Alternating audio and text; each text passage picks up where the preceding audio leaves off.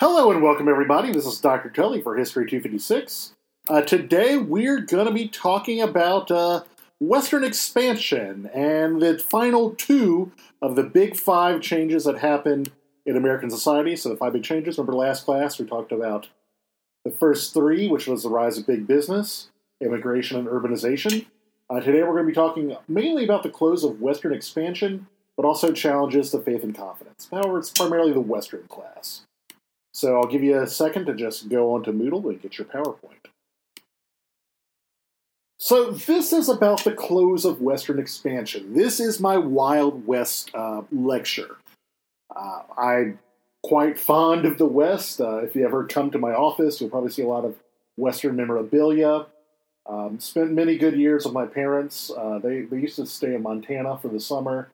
And spent many good years going out there, checking it out. It's just a beautiful country, beautiful area. I would highly recommend you go to it. But today we're talking about kind of how it ended, theoretically. It has a heyday for a while after the Civil War, and then almost as quickly as it starts, it ends. And it really comes to frame a lot of how we view about America. Now, after the war, but before Grant's presidency, so maybe during Andrew Johnson, during all this stuff in Reconstruction, the country once again becomes interested in Western expansion. Now, remember, the country has been around for a while now, about 7 years, well, a little bit longer than that now that Lincoln's passed, once we get into Reconstruction.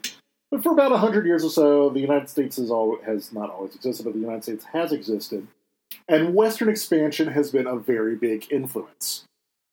Through various means, some dubious, some not so dubious, the United States has gotten a lot of land. If you talk earlier, you talk about things like Manifest Destiny.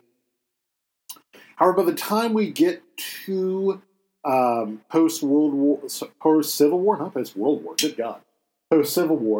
the U.S. pretty much owns or has territory most of the land between the Pacific and Atlantic Oceans. Our modern-day continental United States, California had been a state for a while. Oregon had been a territory for a while. This is your classic Oregon Trail time period. But kind of that place in the middle, your Dakota territory, your Colorado territory, your Utah territory, it is, I don't want to say unoccupied, because there are definitely people living there. There are Native Americans living there.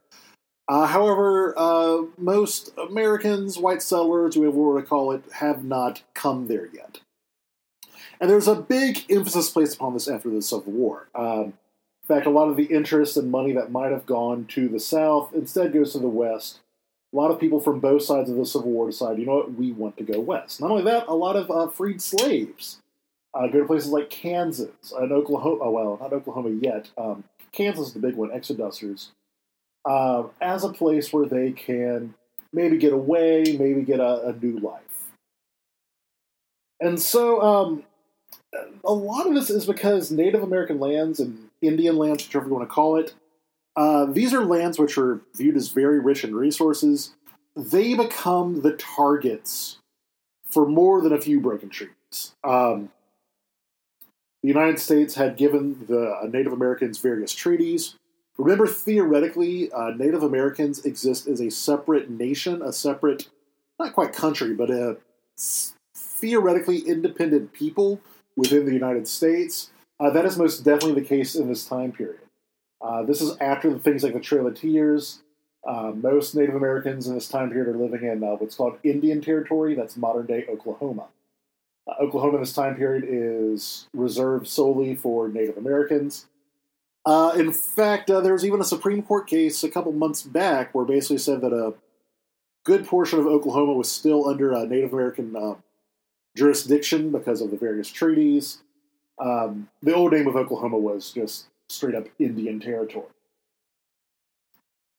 So there's a lot of contention about what's going to happen with the Native American lands. I mean, are we going to choose between the gun or the peace pipe? Basically, it ends up with a lot of smoke kind of clouding everything. Also, the Army is now using a lot more Civil War generals, a lot more Civil War Union officers. They're the ones who are being the Army in the West. That becomes a thing for a while. Granted, the large size of the Union Army has decreased significantly. That's one thing the U.S. is uncomfortable with. That's actually kind of a hallmark of this class. is that the United States, for most of its history, is uncomfortable with the idea of a standing army. It's not until after World War II where you have like a standing army that stays in place at its current size in the United States. You have demilitarization after this.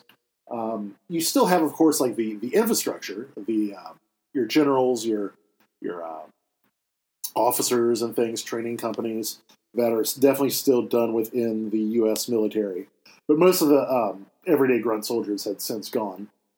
But these new generals in charge of keeping the peace, theoretically, with the Native Americans, I think of things like the U.S. Cavalry, things like that. I'm sure you've seen cowboy movies or whatever. They're much more aggressive. Beforehand, this is before the Civil War, they're not as willing to really fight the Native Americans so much, to fight the various Indian tribes. These new officers that have gone through the Civil War are more willing to bring, quote-unquote, total war to the Native Americans. And although several peace treaties are signed, none of these really bring lasting peace. That is a hallmark of what happens in the United States with Native American policy. A lot of treaties, most of these treaties get broken. It can be very problematic. Now, when Ulysses S. Grant comes into office, there is some question amongst the Native Americans. There's some worry amongst the various Native American tribes about how is Grant going to act here. Is he going to be the Civil War general he was? During the Civil War, Grant was known for being quite aggressive. He's the reason why, I would not say he's the reason why the Union won the Civil War, because the Union was going to win the Civil War anyway, but he was the best general the Union had. He was crushing the South left and right on the Western Front of the Civil War, which isn't the West we're talking about now, but he's the one who's fighting around Mississippi, Tennessee, places like that, not in the eastern part of the Civil War. And Grant was known for being a very aggressive general. And so there's questions, there's some worry amongst the Native American tribes about how is Grant going to be as president. And actually, somewhat inexplicably, Grant is fairly peaceful. He doesn't really take too much action towards the Native Americans. Most of his attention was firmly upon the South and Reconstruction, so he doesn't really have that much time and energy. Honestly, he doesn't really seem to care too much about Indian issues. However, without a strong mandate or a clear course of action, his policies were never too successful. One of the things that does get pretty big in this time period is something called the Dawes Act. The Dawes Act is passed basically to try to move Native Americans towards farming and also try to convert them into Christianity. Most Native American tribes, particularly those in the West, if you talk about the Sioux, if you talk about the Apache, the Comanche are in Texas. The Comanches are a bit different because they're mainly raiders. But most of these great Western tribes are nomadic. Tribes in the East, your quote-unquote civilized tribes, that's the Creek, Cherokee, Seminole, Choctaw, and one other that I'm forgetting off the top of my head. They're ones that are more based in farming. They're the ones who actually get most of Oklahoma, but most of your Western tribes are nomadic. They mainly follow the buffalo. We will talk about the buffalo in just a second. Don't worry, I will talk a lot about buffalo. Now, the Dawes Act really tries to push Native Americans towards farming, really tries to push them towards Christianity, try to convert them. There's a phrase that gets thrown around a lot that, you need to kill the Indian to make a good American. Now, they're not actually saying literally kill Native Americans, although they would sometimes literally kill Native Americans. It's the idea of changing their culture. We're going to talk about that a little bit more later. So that kind of does it for Grant. Also, I should mention the problem with Grant's Board of Indian Affairs. That was what the cabinet position was called at that time period. I'm just going to apologize right now. I'm going to use the terms Native American and Indian kind of interchangeably. I don't mean to offend, but a lot of times when you're talking this time period, the word they use is Indian. I know that's not technically correct because they're not from India, but at the time period, it's the Board of Indian Affairs. And remember, as we said last class, the term Native American meant like white people who were born in the United States. Just one of those anachronisms which kind of makes things pretty confusing. So if I say Indian, I mean Native American. If I say Native American today, when we're talking about the West, I also mean, like the tribes and stuff. So just a little heads up about that. Problem with Grant's Board of Indian Affairs is that, like most of Grant's agencies, it was pretty corrupt. Grant was a very good general. Grant was not a very good executive. When you look at the list of worst U.S. presidents, Grant's usually in the bottom 10, more than likely bottom 5. Rarely is he in like the bottom 3, but he's usually on the lower end of like good presidents, mainly because he knows nothing about being a good executive. He knows nothing about being a very good administrator. He's a very good general, but that doesn't necessarily translate to being a good, politician or a good member of the executive branch or choosing people well. And his Board of Indian Affairs is rife with corruption, a lot of people embezzling a lot of different funds.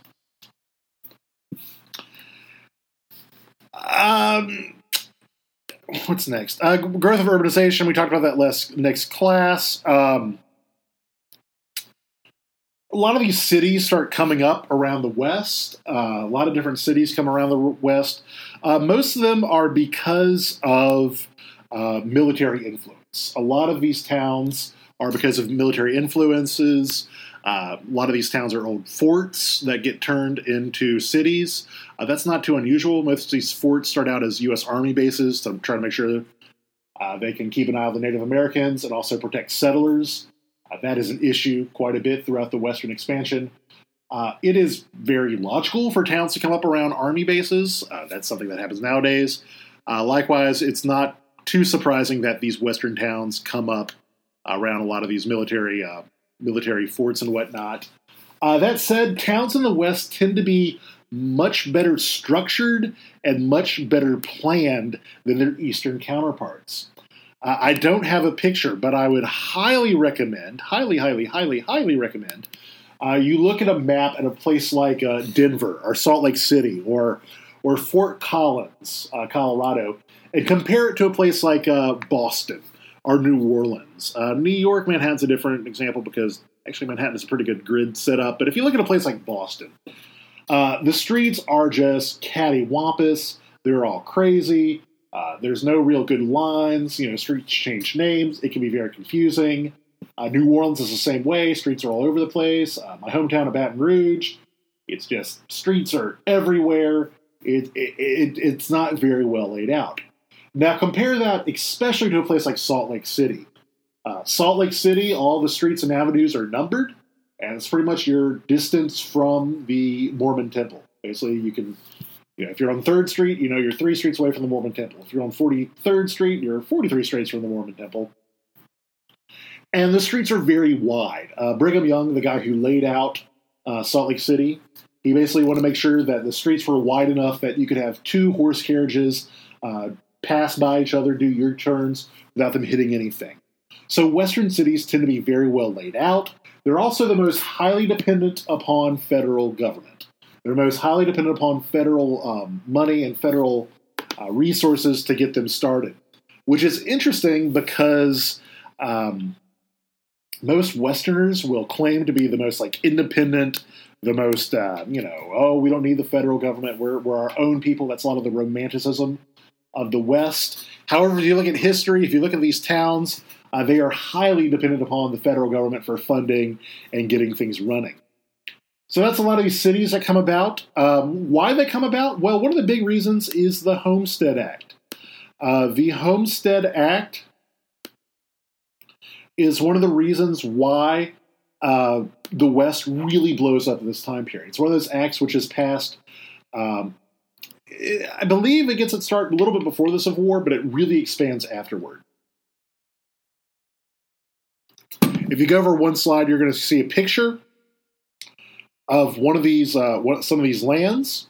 This is not technically homesteading.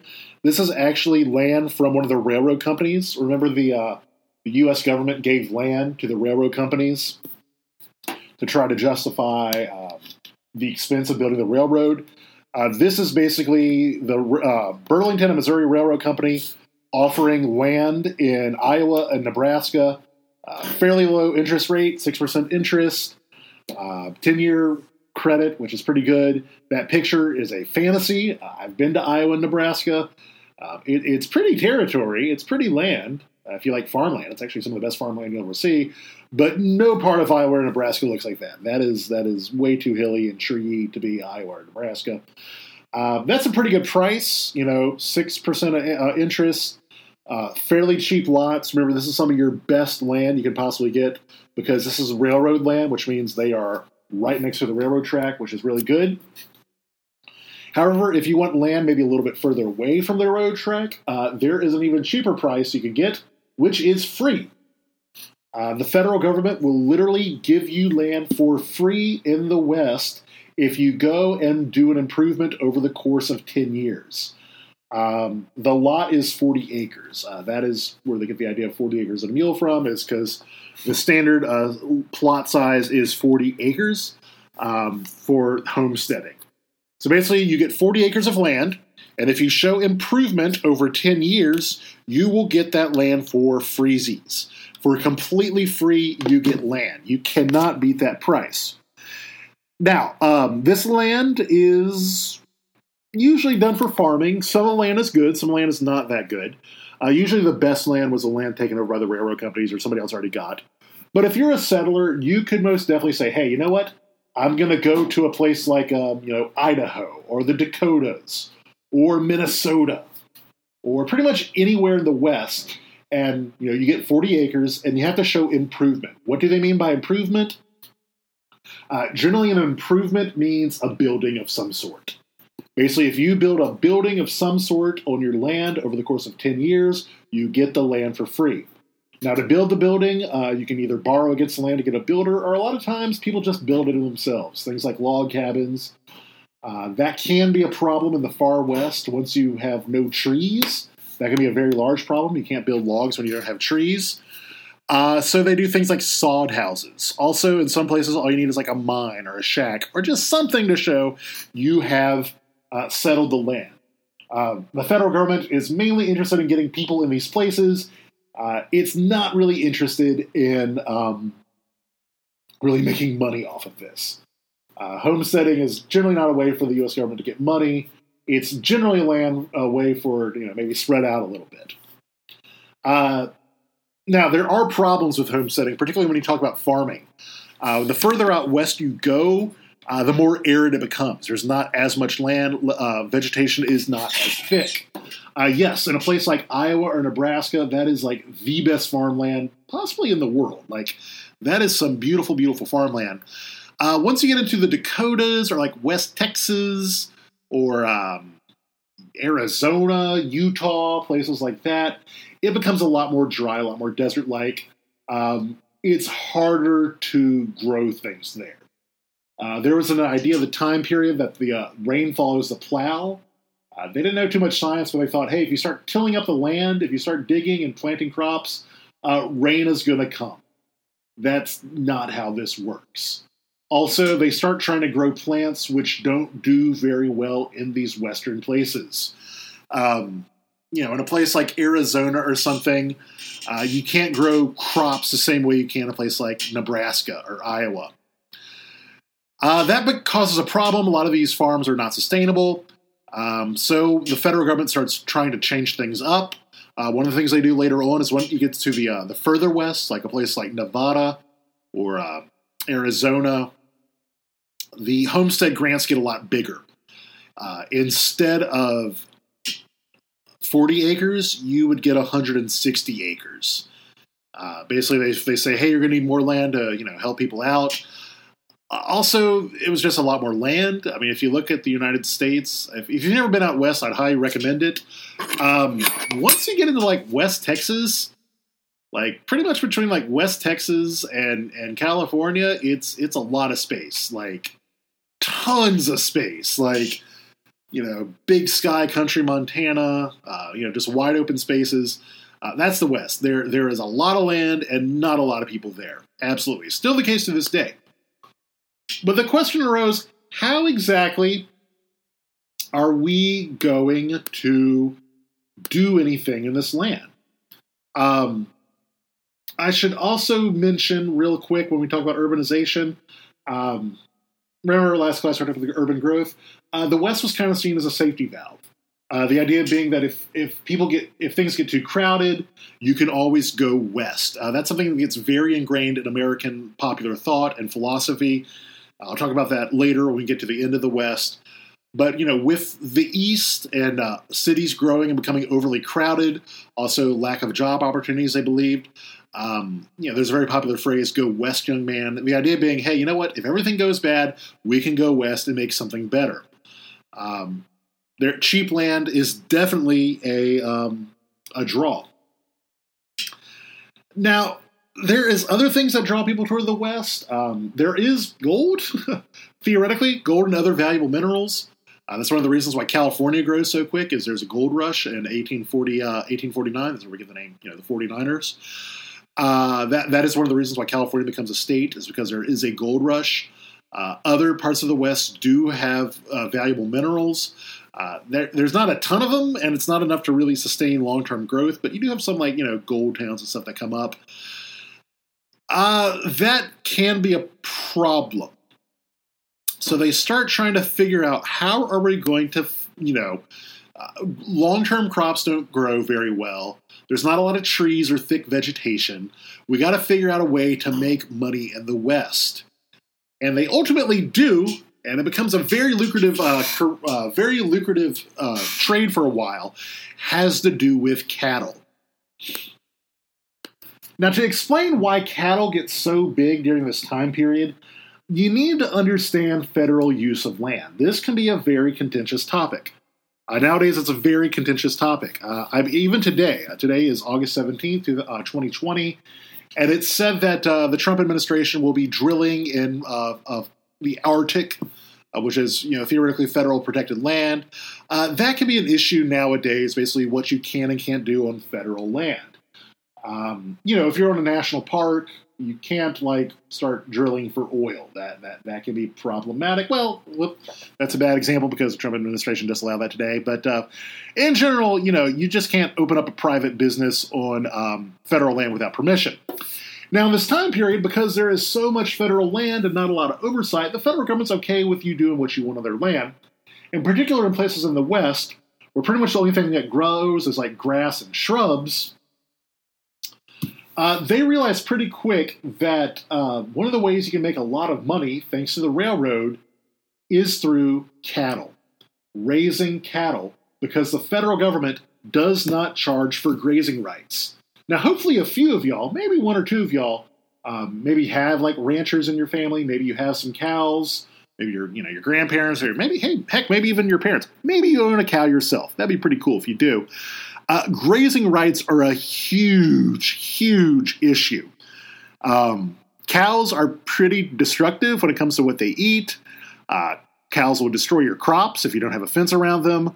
Cows will wander and pretty much do whatever they want. And cows can eat. A cow's a couple tons, a few thousand pounds.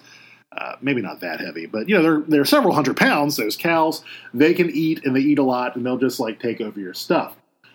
Nowadays, grazing rights are a huge issue. And if you allow grazing rights for cows, you can make a lot of money. Growing up, my grandfather's wife, who wasn't really my grandmother, if that makes sense. She married my grandfather after my grandmother died. If so, step-grandmother? Is that a thing? I don't know. My grandfather's wife. Anywho, she owned several hundred acres in North Louisiana, and she didn't use it all. She had her little house, and we had a little pond, but most of it was just land she had no use for. And so she let a rancher who lived nearby graze in her land. Basically, the rancher guy paid her money, paid her a pretty good bit of money, to basically allow his cows to graze on his land. That can be a lot of money, especially nowadays. For this time period, it's free if you go into federal land. This is the rise of the cattle kingdom because, thanks to the railroads and refrigerated rail cars, like I talked about last class, People are able to get meat in like cuts. People, you don't have to buy an entire cow if you want to eat meat. You can just buy, a pound of meat or a steak or something instead of a whole cow. Likewise, you can ship the cows over on trains to slaughterhouses who are better prepared to like get the cows on ice immediately. This becomes the grand age of the cattle kingdom. This is your cattle barons. These are your cowboys. This is a time where basically the way it works is, you're in a place like Texas or Arizona. All right, you get your cowboys to like bring the cows out, bring them out to the free land, the free grazing land. You have to have the cowboys keep the cows in line, make sure they don't wander off wherever they want, keep them kind of like shepherding almost. Let them eat and get fat. And then once they get big and fat, you bring them back to the cattle yard, to the stockyard. A big one is Fort Worth. If you've ever been to Fort Worth, Texas, it's right next to Dallas. Well, not right next to Dallas. It used to be right next to Dallas, and now they've pretty much merged into one big city, the Metroplex. But Fort Worth was the stockyards. Basically, that's where all the cows got driven. They'd hop on a train. They have these cars for cows. They'd ship the cows over to the butchers, to the slaughterhouses. A lot of them happen to be in Chicago. I'm not sure why it's Chicago, but it just was. Once the cows get slaughtered at the slaughterhouse, the cuts of meat go on refrigerator rail cars everywhere, and you can make yourself a ton of money. This changes American diets. Cattle barons get really rich because, remember, you don't necessarily have to own land to do this now. You just have to buy a cow, pay your cowboys, and then, send them off to the federal land for a while because the federal land is free grazing rights. This is the rise of the cowboys. This is the very romanticized part of American society, the cowboy. I mean, if you want to talk about romanticized images of the United States, you're going to have the cowboy. And I just want you to imagine a cowboy in your head real quick. Like, if I were to tell you, hey, what does a cowboy look like? What type of person is a cowboy? What sort of ideals do cowboys have? You're probably going to, think about he's definitely a white guy. White guy. He's he's his own man. He's very independent. Probably has a gun on his hip. Because he has shootouts of the OK Corral. Well, shootouts at high noon. There was a shootout at the OK Corral. He's a bad dude. Willing to shoot, willing to kill folks. Very fiercely independent. He's his own man. Sets his own time. Does what he wants. He don't care about civilization. He doesn't like, city folk or like being clean, taking baths, things like that. That's just frou-frou city stuff. He's a man's man. Might whip out his guitar, out on the prairie and play his music. Just that real romanticized America vision of the cowboy. We all know that, right? All right, you imagine that? All right, you ready for me to destroy that image? Because, all of that is fake. Everything we think we know about cowboys, or you think you know about cowboys, comes from Hollywood, and it's not historically accurate. All right, historically accurate cowboys. Here we go. Number one, the vast majority of cowboys, something like 40 to 50% of cowboys were Mexican or Hispanic. Cowboys were Mexican by and large, just for the area. Most of what we know about cowboy life comes from Mexican cowboys. Vaqueros, our term buckaroo is probably an anglicized bastardization of the term vaquero. Lassos come from Mexico. Pretty much everything you know about cowboy life is Mexican. Not just that, the second largest percentage of cowboys are black.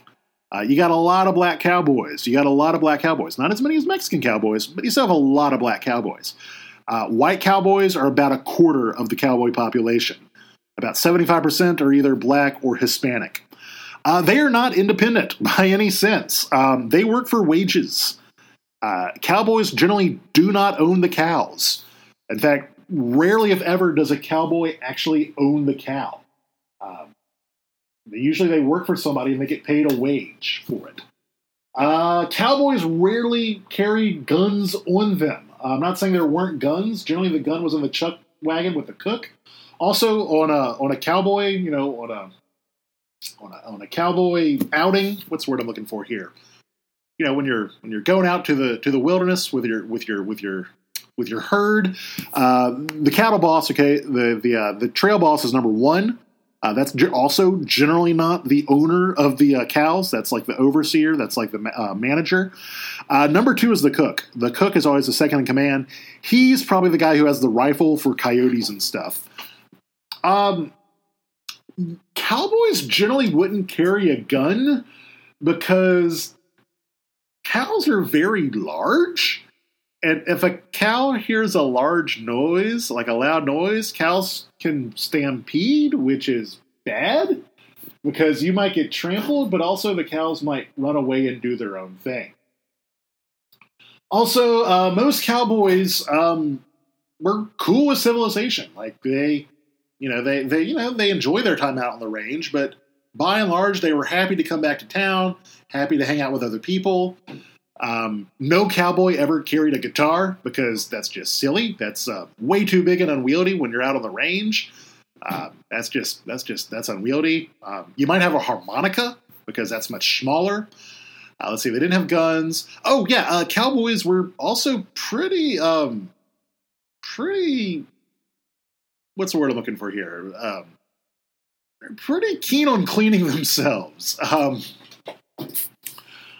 They realize, like, if things get dusty, if you don't bathe on a regular basis out on the range, granted they may not have like soap and shampoo or anything, but like if you don't like clean your dust off, if you don't like make sure your feet in particular are clean and safe, you could get really bad blisters.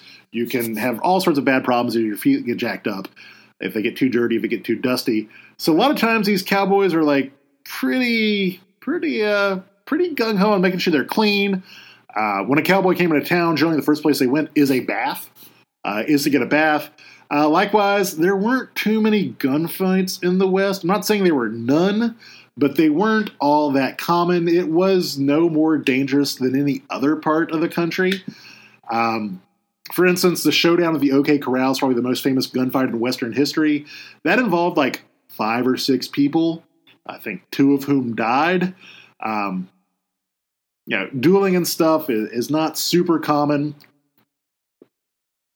Most of the time, the people who settled the West are like Civil War veterans who've had their fill of fighting and aren't really keen on fighting or doing that much violence anyway. So next time anybody talks to you about a cowboy or what cowboy life, don't think a white guy with a guitar. Think of like a brown person, either a black or a Hispanic person who's kind of doing their own shtick. They get romanticized by Hollywood much, much later. Now the cattle does have issues. The primary thing is that cows and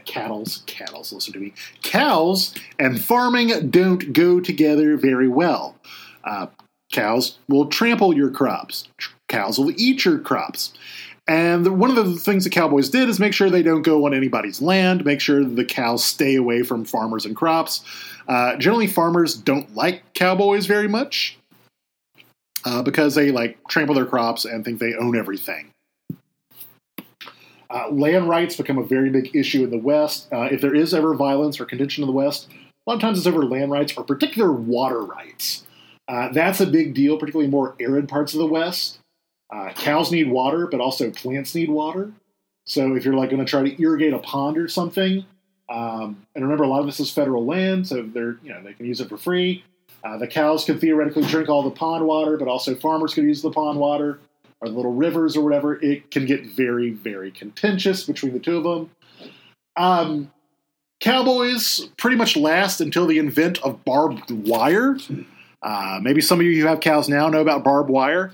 Barbed wire is a way that they could have fencing in the West without a lot of trees. Basically, you make a fence with barbed wire, the cows won't go across it because it hurts them. And now, thanks to barbed wire, cows just can't wander anywhere they want. They become a lot more particular. And so the cowboy movement in the United States lasts about 15 to 20 years. However, it becomes romanticized and made in cowboy movies for forever onward. Town development, we talked a little bit about that with urbanization. What I want you to know about that is just a lot of these are cow towns, places like Fort Worth, or they're made by the military, a place like Fort Collins. In general, much better planned out than their eastern counterparts. Now, you also have quote-unquote Indian wars, and this is a problematic thing.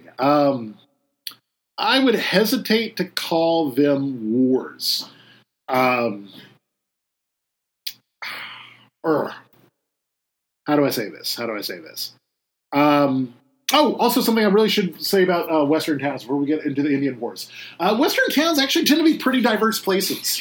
It's not just white people. You actually have a lot of Indian people, freed slaves, all sorts of immigrants.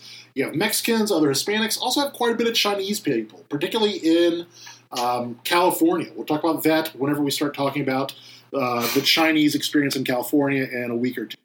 I should also mention that most of these areas do not exactly relish the idea of being completely independent. They really try to become states as soon as possible to have more government, more law and order. They really don't relish the idea of being so isolated. Generally in the West, when you're talking about Western expansion, Western settlement, isolation is death. You might have your romanticized version like, oh, there's the old prospector who doesn't like having people around. He likes his wide open spaces. That's not really accurate. I'm not saying there are none, but by and large, most people in these places try to be as close to other people as possible, mainly because it can be a kind of a dangerous place. It is a very harsh place when it comes to the environment. And also, there are fears of Native Americans. Now, this is where we get into the Indian Wars. And like I said, it's a very problematic term to call it a war, because it's very rarely a war, quote-unquote, as we know it. War implies things like a declaration of war, or equal sides, or strategy, or like prolonged campaigns. It doesn't really happen here. What generally tended to happen here is that here's pretty much the standard slate of events that happens. Okay, U.S. government makes agreement or treaty with Native American tribe promising land and that no settlers will come. Then settlers come. Settlers start encroaching on land. Native Americans get upset. Native Americans start raiding land. Settlers and farmers get raided by Native Americans. They cry for the U.S. Army, U.S. military to help them out. The cavalry comes in. There's a fight. And then basically Native Americans move out. It's very rarely warfare as we know it. There's no prolonged campaigns. There's no, it's basically a series of skirmishes, honestly. It's a series of skirmishes that happen by and large, kind of moving around. Also, some tribes get pretty big on raiding. People like the Comanche, that's probably the best example of that. The Comanche are the ones that are very big on this. If you see the slide of Indian Wars, that never happened. You see, horses and, Native Americans, of course, had horses instead of the U.S. cavalry, but this kind of widespread, both sides meeting in one field combat didn't really happen that often. There's only a few occurrences when it happened. In fact, we're going to talk about one of the few occurrences where it happened. That pretty much does it. One people I do want you to know about is the Buffalo Soldiers. These are some of the first black combat soldiers in the United States. Black folks have been allowed in the military mainly to exist as things like stevedores, laborers, cooks, body servants, things like that. Now, thanks to basically post-Civil War, and plus there's, where it is kind of the West, and it is kind of isolated, and some soldiers might not want to go there, you have some of your first American soldiers. They get called Buffalo Soldiers by the Native Americans as a term of respect. The reason they call them Buffalo Soldiers has nothing to do with their skin color, because remember, Native Americans are dark skinned too. Basically, it comes from either one or two things. Number one, their ferocity, like the idea that they fight as as strong as buffaloes. Basically, they're very good warriors. So out of respect. The other one has to do with hair. African Americans, of course, thick hair. The Native Americans had straight, long hair. And they're like, oh, their hair's thick and curly, kind of like a buffalo.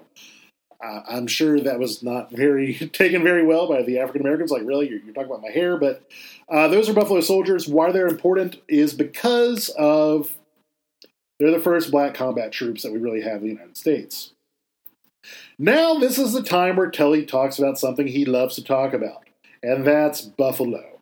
Oh my God, Buffalo. If you don't know me, which you don't because it's probably your first semester with me, I am obsessed with buffalo, American bison. If you come to my office, you will see all sorts of pictures of buffalo around there.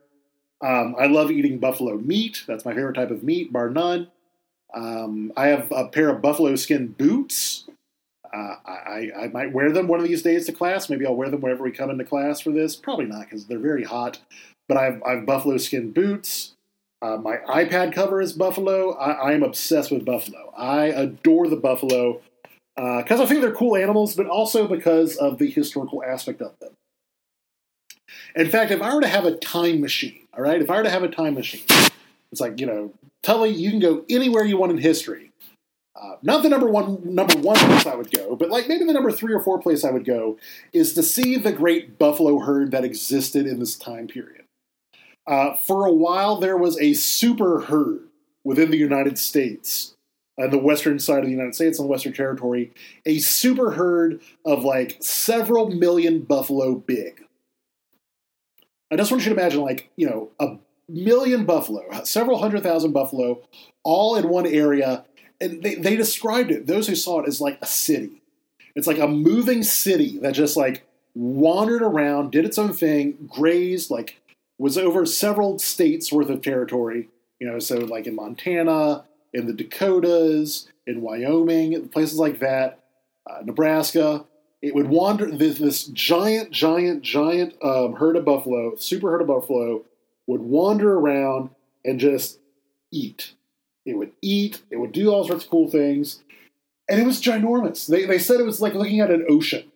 You'd walk over a hill and you'd just see like an ocean of buffalo. Oh, I would love to see that. It just seems so cool. Now, because of this, buffalo become very central to the existence of many Plains tribes. People like the Sioux. Their entire livelihood is the buffalo. Actually, a few hundred years ago, most of these tribes farmed. It wasn't until horses came around that horses were actually brought over by the Europeans, and horses get over to the West once they go wild. Once horses come to the Native American tribes, they're better to more efficiently hunt buffalo. They can actually ride after them. This becomes a center of their existence. They stop farming and literally become nomads following this huge buffalo herd. There are other buffalo herds too. Just the mega herd is one that's like a couple 100,000, not a million buffalo. Which, like I said, I would love to see like an ocean of buffalo. That just sounds so freaking cool. You're finding more about my personality. Like, you can ask my wife or any of my friends. They're like, yeah, Telly's obsessed with buffalo. And so the Native American tribes are like, the buffalo is central to them. Like, the buffalo is central to everything. It's not just food. It's how they make their teepees. It's buffalo fat becomes like a major part of stuff. They make their clothes that way. They use buffalo bones and to do all sorts of different things. Like, it's the old adage, they used every part of the buffalo. Well, they do. They use pretty much every part of the buffalo. And it's a big honking deal because they just kill one buffalo and that can feed them for like a good long time. And, you kill a few buffalo, you can make a teepee out of it, make your clothes out of it. Everything is used out of the buffalo. And these tribes, that's one of the reasons why they're very resistant to farming and the Dawes Act is because they got everything they need with the buffalo. The buffalo provides everything. Now, another fact about buffalo, they're not very easily domesticated. In fact, some people say that buffalo can't be domesticated, which is fairly true. Buffalo are very hesitant to, they don't really respond well to barriers or gates or fences or anything like that. They don't do well. They're very hard to train. Theoretically, there are trained buffalo out there. That's a bit of a misnomer because they're theoretically not actually buffalo. They're a cross between buffalo and beef cows. They're the same genus, so they can reproduce. But buffalo in their natural habitat are not very easily domesticable. They're almost impossible to domesticate. Also, they don't respond well to fencing because they're just too darn big. Buffalo are about twice the size of a cow. Like, they're huge. They can trample through anything. When it comes to like natural predators, generally buffalo don't charge. They stand their ground because they know they're a lot bigger. And so whenever a buffalo is attacked or threatened, generally buffalo are going to stay in place. Now, I bet you're wondering, well, that's okay. How might that be bad? Well, it's really bad for farmers. People trying to farm in these lands where the buffaloes are roaming are pretty screwed over by buffalo because buffalo will trample all your crops even worse than a cattle would. And plus, buffalo aren't being, led by anything. At least with a cow trampling, you could blame the cowboy. There are no cowboys for buffaloes. You have Native Americans who just, kill and eat those delicious buffalo. But that's what happens there. The other thing is buffalo are very bad for, and what really gets them kind of on the top of the get rid of list is with trains. Buffalo and trains do not go together whatsoever. In fact, it's because of the railroads that you have your first railroad hunters, your first buffalo hunters, that are, the first white buffalo hunters, I should say. And they're not hunting for food. They're mainly hunting to get rid of the buffalo from the track. The buffalo, generally, once it saw a train, would not move, because when buffaloes are threatened, they generally stand their ground. The train could not move. A buffalo could also trample the track. That could become very expensive, destroying the track. It could derail a train. Buffaloes are a huge hazard for these Western trains. So it starts out initially where you just have a buffalo hunter on a train. Basically, they kind of stay up front with their buffalo rifle. Also, buffaloes are very hard to kill with guns in this time period. They're actually still pretty hard to kill with guns in this time period, particularly with a bow and arrow. Buffaloes are hard to kill with buffalo with a bow and arrow. Their hides are so thick, you have to pretty much hit very certain points to kill them. Pretty much the eye and part of the chest is where their heart is. Otherwise, buffalo hides are so thick that most guns in this time period, the buffalo would the bullet would bounce off and not hurt as much. If you're hunting with a bow and arrow, you pretty much have to get the eye. It's a very, very, it can be an arduous task. Now, granted, most Native American tribes do it well because they have horses, they have multiple people, they're able to they might have buffalo jumps, which is basically they get one buffalo away from the herd and scare it enough so it actually does start running, and they run it off a cliff. They'll kill it. Later on, they just kind of trap them. Not trap them, but surround them with horses and stuff. Hunting a buffalo is very tricky. But these buffalo hunters would stay in front of, basically stand on the front of the front of the engine, front of the train engine, look for buffalo getting close to the track or on the track, and kill them. It takes a lot of skill to do this. For instance, Buffalo Bill Cody, William Cody, later known for his Wild West show, gets his start in buffalo hunting with the Kansas Railroad. Basically, he kills buffalo for the Kansas Railroad. He literally has a contest with another buffalo hunter for the name Buffalo Bill. We'll talk about that in a little bit. That's how it starts out, is basically kill a few buffalo. Then it becomes kill more buffalo because it's fun, and also they realize this kind of screws over the Native American tribes who they're trying to get on reservations. Basically, by killing buffalo, they are taking rid of their food source. Now, at first, it's no big deal because you have several million buffalo the tribes can replenish. But then you get to the point, if you go over one picture, they start allowing the people on the train, just the various passengers, to carry a rifle, a strong buffalo rifle. Guns get better because of the buffalo. The prevalence of buffalo, basically, guns get stronger. The rifles have higher caliber. They're able to punch through the hide a little bit better. So within a few years, you have tons of passengers on the train just ready to shoot a buffalo while they're riding through the countryside. At first, it's if they're only on the train track. Then it's hey, I just see a buffalo way over there. You can shoot it. You can kill it. They think it's fun. It's how hunting. I would barely call it hunting because it's really not sporting. You're really not stalking the buffalo or anything. You're just, hey, there's a buffalo really far away. Bang, bang, bang. Oh, I got it. Cool. And they leave the buffalo meat to rot. This really upsets a lot of the Native Americans because that is their food source. And, one buffalo is a few thousand pounds. You could feed yourself for, a long time. You could dry the meat. You could do things with the herd, with the furs. There's a very brief craze for buffalo hide rugs amongst white people, amongst the rest of the eastern part of America.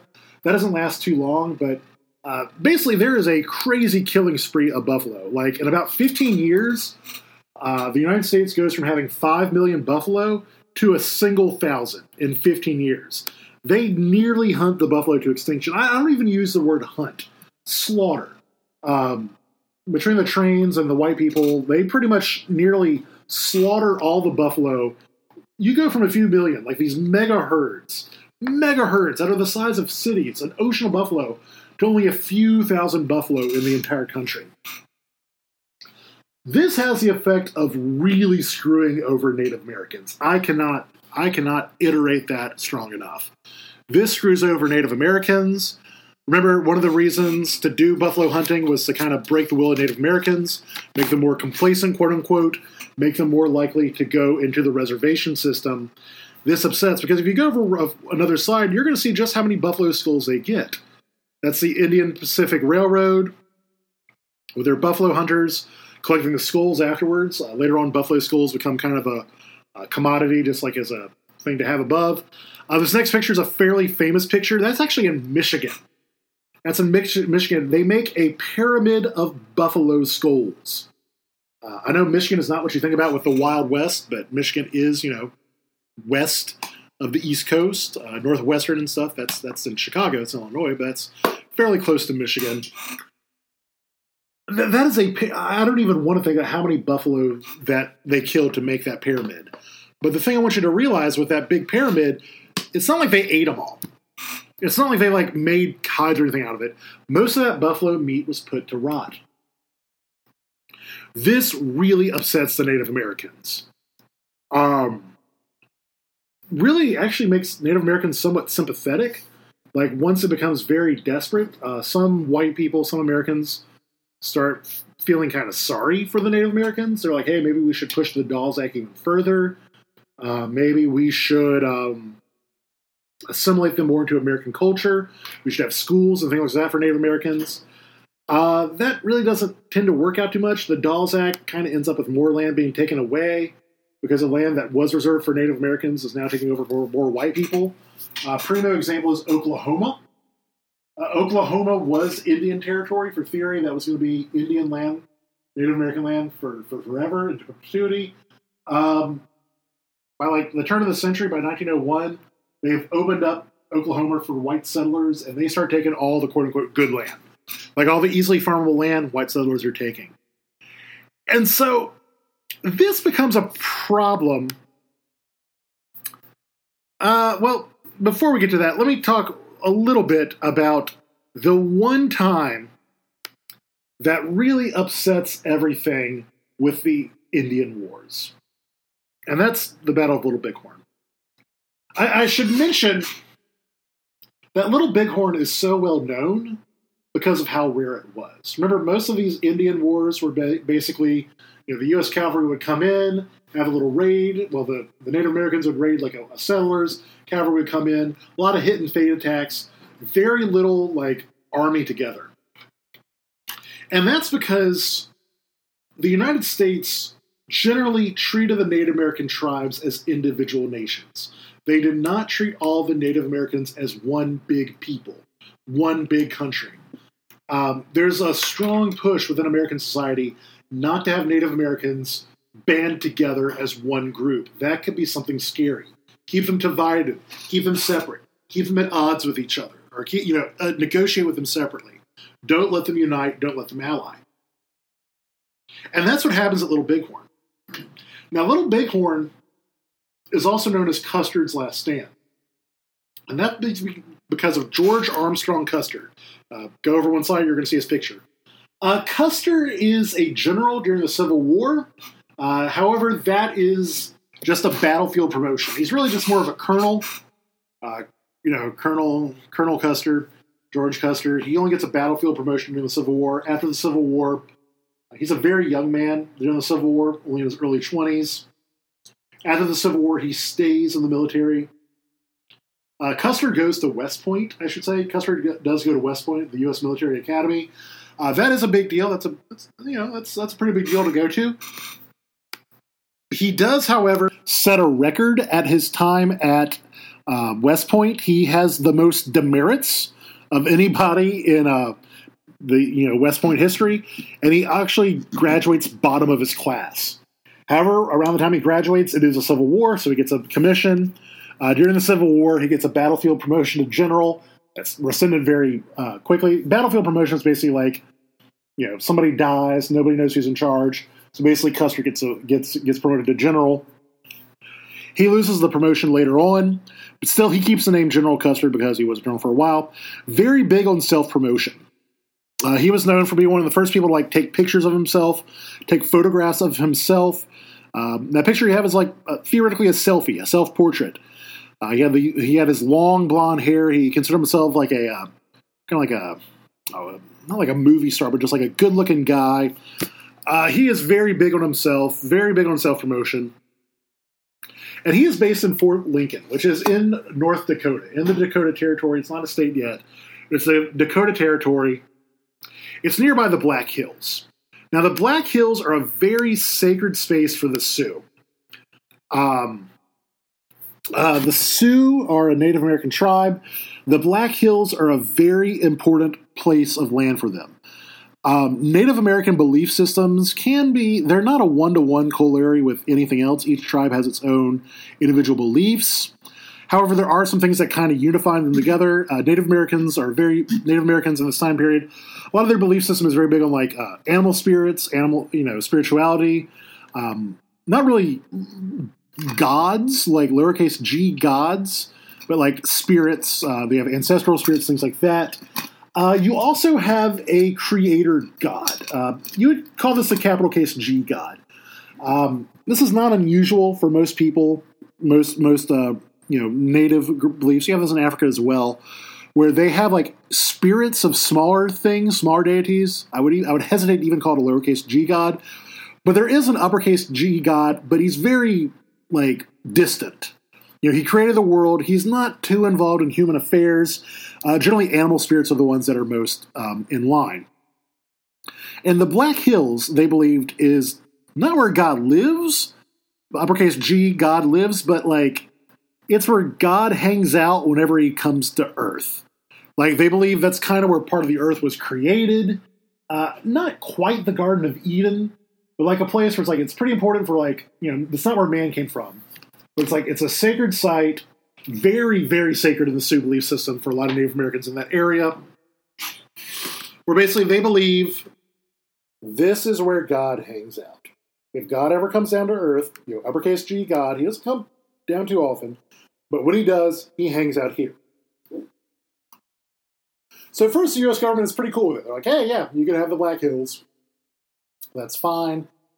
These are hills. They're very hilly. They're not very good for farming. So the U.S. government's like, sure, we don't really care. Have that. It's your sacred site. We're fine with it. That lasts until about 30 seconds after gold is discovered in the Black Hills. After gold is discovered in the Black Hills, they kind of change the U.S. government changes the parameters of the deal. They're like, no, we want the Black Hills now. We told you initially you could have that. That's before we knew there was gold there. A lot of folks want to, mine that gold, get that.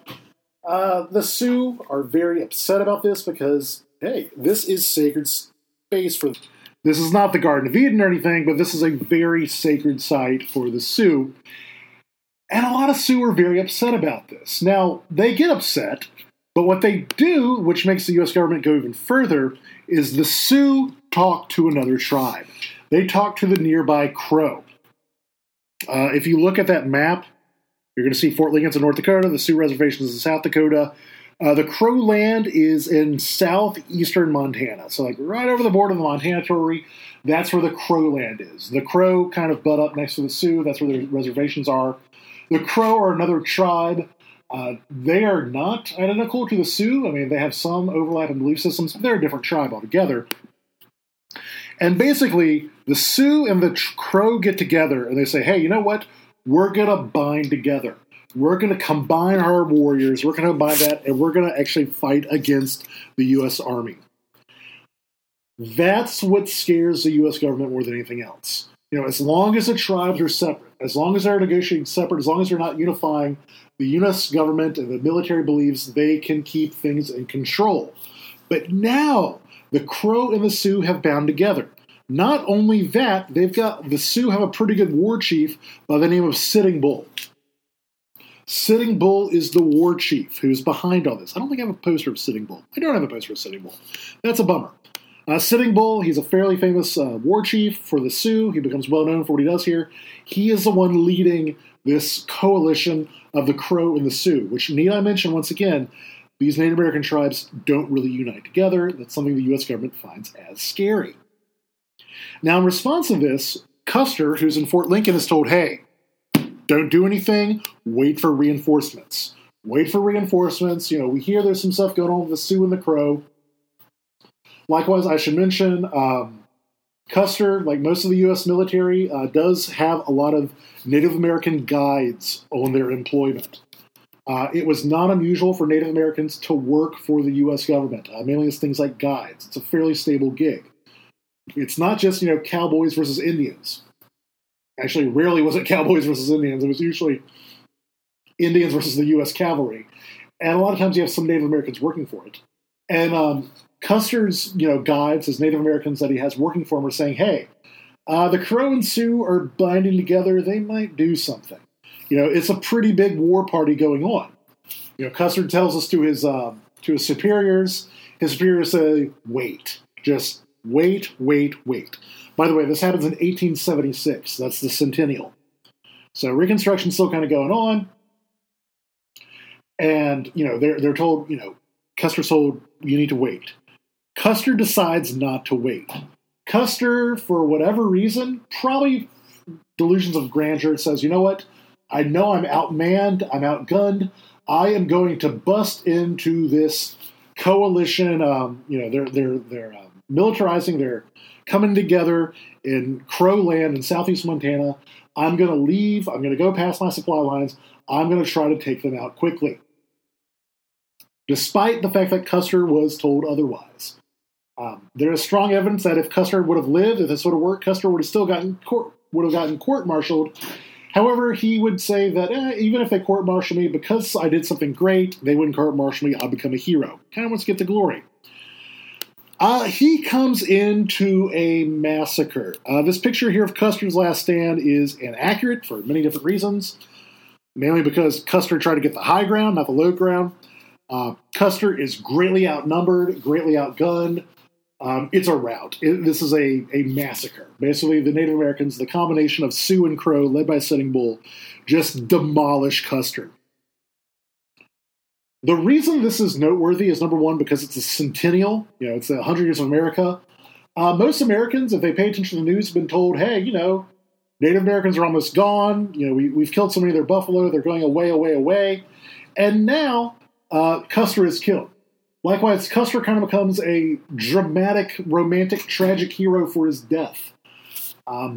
Instead of a buffoon who, disobeyed orders, it's now a romanticized thing. His widow, he marries only like a month or two before this. Not even a month or two. A little more than a month or two. Not a full year before this. He marries a young girl. She's barely a teenager. Wow. Not barely a teenager, barely out of her teens. Woo! No. She's like 19 years old. She's not 12. She is 19 years old. She never marries. She does this big thing about, I'm Custer's widow. He's the greatest man who ever lived. Makes this big show about it, kind of champion his past. Little Bighorn, Custer's last stand becomes a really major deal in American society of this time period. If you ever go over one slide, you're going to see pictures I took whenever I was there. That's Custer's grave at Little Bighorn. If you go over one more slide, it's a very beautiful spot. I would say, I don't know what happens to us after we die, but if we have to rest wherever, we die, that's a pretty beautiful scenery. If you're driving to Montana from here, right after you come over the border from Wyoming into Montana, it's like one of the first exits is Little Bighorn. I would recommend going to it. It is a national park now. They kind of have a pro-Custer tale there, but it's really just beautiful. With the death of Custer, a lot more U.S. military comes in. They kind of force the Native Americans to go more onto reservations. Likewise, because the buffalo are gone, they get kind of sad and desperate. What happens, thanks to the Dawes Act, like I said, it's very much centered on farming. They want Native Americans to farm. They're like, the best thing you can do is to farm. That's the idea behind it. Most of these Native Americans aren't keen on farming. Remember, they've been following the buffalo for their lifetimes, and now that the buffalo are gone, they're not keen on farming. Also, the Dawes Act gave Native Americans land based upon the family, not based upon the tribe. And they tried pretty well to keep the different tribes separate from each other. They didn't want to have too many tribes together. They were afraid of conspiracies and things like that. So Native Americans, who beforehand were not farmers and generally did not live by the individual family, they lived by the tribe, are now given plots of land to farm. And also they're doing it by the family. If that wasn't problematic enough, you start having boarding schools. Now, boarding schools are one of those things, kind of like Harry Potter, where basically in a boarding school, theoretically Nichols is a boarding school. A few of you might live here in the dorms. But basically, a boarding school is a school you live at. And because, Oklahoma and all these Indian territories are very big swaths of land, it just makes sense for the students, the Indian children, to go to a school they live at. And so basically the U.S. government says, hey, Native American children, come to these schools. You're going to come to the school. You're going to live at the school. And your farmer parents are going to hang out over there on the farm. Now, what do you have and by the way, they're taking children as young as 3 or 4 to these boarding schools. So what do you have if you're an insidious person? If you're somebody who's trying to break the will of the Native Americans, what do you have with a boarding school? Well, number one, you can get a kid young enough, teach them the language. They may never know their native language. In these boarding schools, it was illegal to speak anything but English. It was illegal to do anything like Native Americanists. They're like, hey, we need to break you of this Native American culture. This was a thing in Louisiana for a long time. Maybe talk to some of your great-grandparents about schools wherever Cajun little boys and girls were not allowed to speak French. They had to speak English, and they'd get whooped if they spoke French. Same thing in these Native American schools. These Indian schools, if you see a picture, go over one more, you'll see they're wearing uniforms. They're, to do the American flag. They're only to speak English. So even when they go home, if you get a kid as young as 3 or 4, and all they do is they learn English, when they go home to their families, their parents may not be able to talk to them, or especially not their grandparents. Likewise, they may not know the culture. In these Indian schools, they're taught everything about American culture. They're not told their native dances. They're not told their native, religious rites. These schools were very big on Christianity. And not just that, but if we go even further, you know what else when you have whenever you have a small child at a school like this? A hostage. Yeah, this is a hostage. This is to make sure that Native American farmers who are now, don't conspire too much. Don't buck the system because they have your children. They have your child. Granted, the child, they're almost, I don't want to say brainwashing, but they're, instilling English, where, you're a Sioux. You may not speak Sioux. You might speak Sioux, or you're Cherokee, or you're Choctaw, Chickasaw, whatever. You're all these different tribes. And that kind of throws it off. Because that's going to make you not complacent, but make sure you don't buck the system too much. Maybe some of you have children. I don't have any children, but I have a niece, and I have nieces and nephews. And, if somebody were to have my niece or nephew, they wouldn't even have to be threatening about doing anything to them. But if they have them and, they stay with them, you can get me to be a little bit more complacent. I can only imagine how much more it is when it's your own child. And that's a real lasting impact with these schools. Because even once the kid leaves the school, when they graduate, when they're 18 or whatever, they've spent 15 years away from their parents. So whenever they do go back to their parents, they're strangers. They don't speak the same language. They don't have the same customs. Oftentimes, they would leave because there's just not a lot of job opportunities in these reservations. You could farm, but is that really a life for you? And so it kind of makes the Native Americans feel desperate. And this is where we get into the ghost dance. Now, the ghost dance is something that happens with Native Americans, but it is not unusual in human history. New things are scary. Sometimes modern life is scary. Sometimes changes are scary. And it's a very common, very popular notion that the way we can improve the future is to go back to the ways of the past. You could call it like a revival mindset. We need to bring it back. This idea we need to go back, go back to what we used to do before because modern life is scary and different. This is something you see all over. You see in religion. Revival is a pretty good example. In certain Christian circles, a revival is like, hey, we need to go back to the old ways, come back to the church, go back to your Bible, that sort of thing. What we know is modern radical Islam, your ISIS, your Al Qaeda, your things like that. That is also a reaction against English imperialism.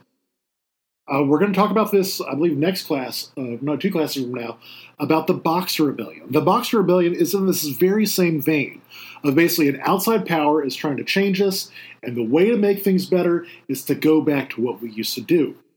Because that's what happens with the ghost dance. The ghost dance is one of these go back to what we used to do things. It also is theoretically the embodiment of all the different fears the U.S. government had about Native Americans coming together. Because the ghost dance itself is literally a dance, and that in of itself is not scary. Basically, there is a prophet, a seer, whatever you want to call him, who starts to get, he claims he has a vision. He says, I had a vision of Jesus, white man's Jesus, but he looks like us because he's got dark skin and stuff. And he said, I want all the Native Americans to come together regardless of tribe and to do these things. He's like, we need to come together, we need to unify. If we dance this dance, literally dance this dance, it's called the ghost dance. Dance this dance, it'll imbue us with the ancestral spirits. It'll make us stronger. Their guns are not going to hurt us. Likewise, once sorry for this week, once Jesus gets rid of all the white people, the buffalo are going to come back. It's going to be nothing but blue skies for us Native Americans. All we need to do is unite together. Now, this dance in of itself is not scary. It's just a dance. That's not what gets the U.S. government terrified of the ghost dance. It's the fact that this starts to spread like wildfire amongst all the different reservations. Remember, with the Dawes Act, they try to keep the families by individual land, not due by the tribe. Likewise, the different reservations are theoretically for one tribe, but they kind of do it piecemeal to all the different people in different places, so you may not be with your sub-tribe. I'm not going to get into Native American social structures, but just know they're trying really hard to keep people disunified, keeping them not around people within their own tribe, their own sub-tribe, I should say. But the ghost dance is spreading everywhere, tribe by tribe. It's one of those manias, one of those, whatever you want to call it, where basically this starts spreading to different reservations. Hey, we can do something about the white man. We can take ownership. We could unify. And the unify is what scares the crippity crap out of the U.S. government. Because up until this point, the U.S. government has treated all these tribes as individuals. They don't say all Native Americans do X, Y, Z. They say, hey, this tribe lives here, this tribe lives there. Likewise, Custer's Last Stand, all that stuff happened because the Sioux and the Crow come together.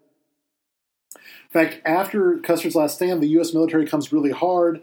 They start, cracking down on the Sioux and the Crow. Eventually, Sitting Bull surrenders. He says, I will fight no more forever. Basically, he was trying to get into Canada to get asylum. The Canadians turned him down. So ultimately, he's like, look, I'm going to stop. I'm not going to fight anymore. I'm done. He gets a very interesting job. He starts working for Buffalo Bill's Wild West show. Not even 10 years after Little Bighorn, he is doing recreations of it every night. That was a very big mainstay of Buffalo Bill's Wild West show was a reenactment of Little Bighorn. And Sitting Bull's in it.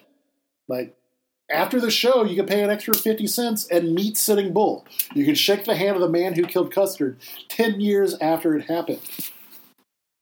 That's crazy when you think about it. Like, just imagine, like, 10 years after 9/11, it's like, hey, meet Osama bin Laden in Branson. We have this show. It's a reenactment of the World Trade Center blowing up, and we have Osama bin Laden here. Like, it's really crazy when you think about it. But this ghost dance thing starts spreading. It started getting even bigger. Actually, Sitting Bull is killed in the ghost dance mania. After one of these reenactments, somebody asked him if he's in favor of the ghost dance. He's actually shot and killed by basically two ghost dancers who feel he's not supporting them enough. It's a big, hairy mess. It's starting to get bigger and bigger.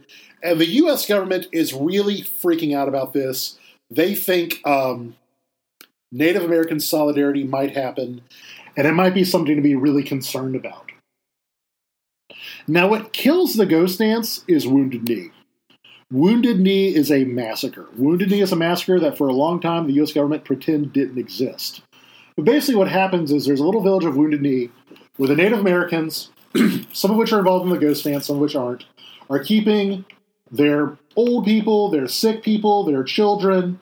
Basically, they're non-combatants. They're staying in this little village called Wounded Knee. These are non-combatants. Women, children, old people, sick people. They're hanging out in Wounded Knee. The U.S. military comes in with a Gatling gun. If you're unfamiliar with Gatling gun, it's a proto-machine gun. It's like a machine gun mounted on a cannon. You just turn the crank and bam, bam, bam, bam, bam, bam, bam, bam, bam, bam, bam. It kills like nobody's business. And basically, they bring Gatling guns to kill a whole bunch of Native American women, children, sick people, old people. If you go over one more, you'll see a picture that for a long time the U.S. government pretended didn't exist. They buried everybody in a mass grave. For many, many years, the U.S. government claimed that Wounded Knee never happened. But it's clear that it did because, like, people died and there was mass graves. And although they tried to hide the photographs do come out. Wounded Knee pretty much kills the ghost dance. Because it shows, wow, the U.S. government is going to be brutal against us. All this dancing, all this unification didn't help us. You know, the ghost dance was supposed to protect us from the American guns. Clearly it did not. And pretty much after this point, Native Americans are, I don't want to say a non-factor for settling, but they're not as central. They're definitely not as strong. Pretty much all the other tribes, those who may or may not have been involved in the ghost dance, pretty much become very complacent, very much willing not to do anything. They're pretty much done. There have been talks here or there about like Native American solidarity, things like that. However, as a military threat, it's pretty much completely over by this point. If you see the reduction of Native American land from 1850 to 1990, in 1850, pretty much everything west of the Mississippi, with the exclusion of California becomes a state shortly thereafter, was Native American. By the end of the Civil War, that's a much better map, actually, 1865. You'll see California is not for Native Americans. Oregon and Washington are, taken over, parts of Montana too. 1865 to 1880, that's when you have everybody really push through the reservations. By the time we get to 1990, the reservations are even much smaller. Theoretically, Native Americans live on sovereign land. It's theoretically land owned by them. That is problematic. The ghost dance, like I said, it ends resistance. The reservation system becomes the hallmark of Native American existence, and they're pretty much a non-factor for future settlement. Pretty much Native Americans will not be a deterrent for the United States having people settle wherever they want. Now, the implication of this is something I want to talk about for a second called the frontier thesis. In 1890, all right, every 10 years, the U.S. Census Bureau does a census. They count out everybody in America. They're doing that right now. If you haven't done the census yet, I highly recommend you do it. Do it. It's very important. But in 1890, the U.S. Census Bureau claims that there is no place left in the United States that it classifies as a frontier. How they define frontier is any place with less than 2 people per square mile. Now, I would argue that's problematic because, first of all, if there's two people in a square mile, it's like, oh, you can't see or hear them. But also, it's like for the entire state as a whole. It's like even nowadays, a state like Nevada, if you go to Nevada, pretty much the only places to live in Nevada are Reno and Las Vegas. The interior of Nevada, about 90% of Nevada is federal land and it's completely unoccupied. So there's way less than two people per square mile. But if you take the entire population of like Nevada and of Las Vegas and Reno, and then like do math, because there's way more than two people per square mile in Las Vegas, it would do all of Nevada. So to say there's no more frontier is a dubious claim, but this idea that basically for all of American history, the West had been seen as a safety valve. The idea that you could go west, kind of make your own person. Now, in 1893, there's an exhibition in Chicago called the Columbia Exhibition. Theoretically done for the 400th anniversary of Christopher Columbus's voyage. I know you're thinking that's 1492. You had to wait a year. It took a while to build. If I had a time machine, this is the number one place I would go. The Chicago Exhibition is a fascinating thing. They pretty much build a city out of nothing, out of a lagoon in Chicago. There's so many different exhibits. So much of what we know of modern times, comes from this big fair in 1893, not 1983, 1893. You can see all these exhibits. They build all these like big buildings, which are made of nothing but like plaster that like fall apart a year later. The first Ferris wheel is there. Big fancy thing. I can literally talk about the 1893 Chicago Exhibition almost as long as I can about Buffalo, and you'll hear me ramble about Buffalo. Buffalo Bill shows up. He does a show there. But what's interesting for our class is there's a young historian by the name of Frederick Jackson Turner. Write that name now. Frederick Jackson Turner. He presents a paper. Now, as a historian, that's something I have to do regularly. We regularly have conferences where we read our papers. Now, Frederick Jackson writes probably the most famous and important paper in American historiography. Now, I didn't say history, I said historiography. Historiography is a fancy word that just means the history of history. How history has written. How do we look at different things? Remember how we talked about, like, what is last class when we talked about the different pamphlets, how we view things, how we interpret things? When we talked about the Dunning School of Reconstruction, the way that Frederick Jackson Turner interpreted the American West has become, and basically American society has become, probably the defining document in the way that we study American history. Because in essence, Turner is arguing that the frontier was the guiding force in American history.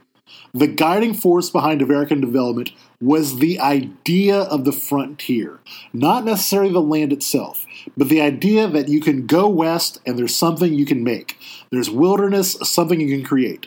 For all of American history, if things get really bad, if things get really populated, the frontier was there for something you can develop, some place you could go, a place where you can prove yourself.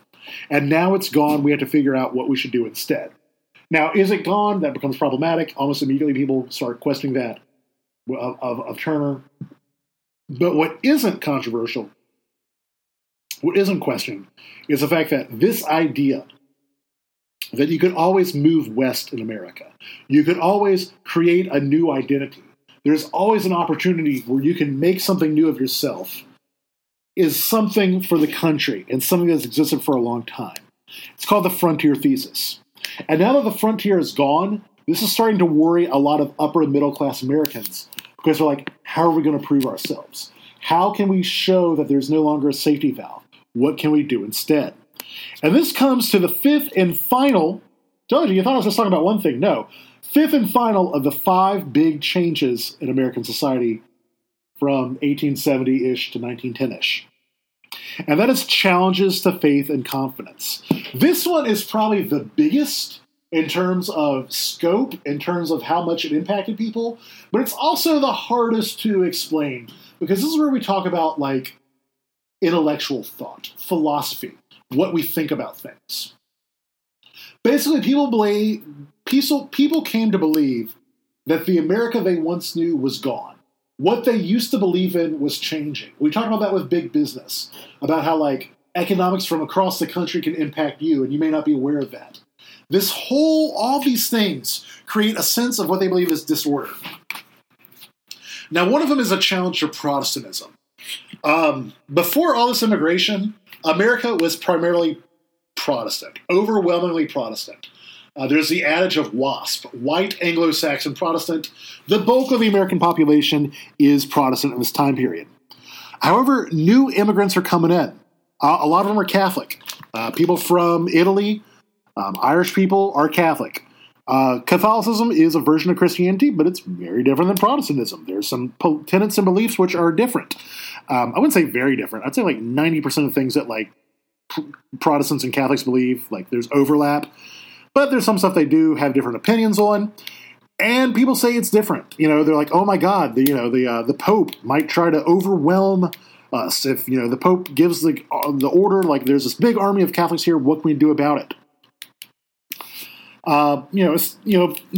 Established Americans, what they would call themselves Native Americans, believes that like this new influx of Catholics is going to destroy Protestantism. Also, they believe that things like Darwin and evolution. They're starting to get taught a little bit more. That is also challenging Protestantism, challenging religion. New roles for women and stuff is challenging religion. African Americans not, complying with old racial roles is challenging religion. All this stuff they think is challenging it. Likewise, there are challenges to quote-unquote common sense. And this one is the one that's probably the deepest. Religion is something we can argue about Bible verses. I mean, Catholics read the Bible too. Oh, I should mention there are other religions coming in, not just Catholics, but like Jews are coming in. Jewish people from Russia. Chinese people with their beliefs. You got Buddhism, Shintoism. That's Japanese, actually. All these different belief systems are coming in. Confucianism, which is not really a religious system, but just a way of acting. All these different belief systems are coming in. It's not Protestantism. It's viewed as a challenge. But there's also challenges to quote-unquote common sense. There's all this new technology that they just don't understand. For instance, right now, you are listening to this on a computer of some sort. It might be your phone. It might be a iPad. It might be a computer. I don't know how you're listening to this, but you're listening to this on some sort of electronic device. Do you know how it works? Now you're like, of course I know how it works. I click the buttons. No. I'm not asking, do you know how to operate it? I mean, do you literally know how it works? Now, some of you here computer science people are like, of course I know how it works. But for the vast majority of you, it might as well be black magic. It might as well be like miracles. Because like you press a key and there's electronics and there's computer chips. And I don't know how they get all these information on the computer chips. I just know that it works. But think about it. Before all this new technology comes in this time period, you can understand a horse. Do you understand, all the parts of a machine? You drove a car. I guarantee you everybody here probably drives a car. Maybe a few of your mechanics, but, how an internal combustion engine works? That's complicated. Horses are easy to figure out. Give them grass, and, they'll eat, and then they can go places. Cars? There's all these moving parts. I mean, if a car breaks down, you have to take it to a mechanic. They might have to run it through a computer. It's confusing for us, but we're used to it. We're accustomed to it. These people weren't. Likewise, back at Tully's Tailors, wouldn't let you forget Raceland, but over in Raceland, if we have a crop failure in Raceland, we understand why food's hard to come by. But now that we have a bigger economy with more things roaming around, they had a famine over in Detroit, and that's messing with our prices. So basically, the way that you lived your life, and I have to iterate this, the way that people lived their lives, before the Civil War, was the ways their parents lived their lives, which is the way their grandparents lived their lives, which is the way their great-grandparents lived their lives. Things didn't change all that much. I mean, horses didn't change all that much. Things might get a little faster, but, the way you make shirts, like Tully's Tailors, the way that Tully tailored, before the Civil War, before all these new shirt factories come in, was pretty much the way people tailored since, the dawn of time. Not the dawn of time, but, for hundreds of years.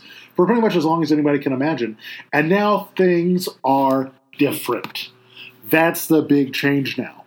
Things are not the way they used to be. And that is scary.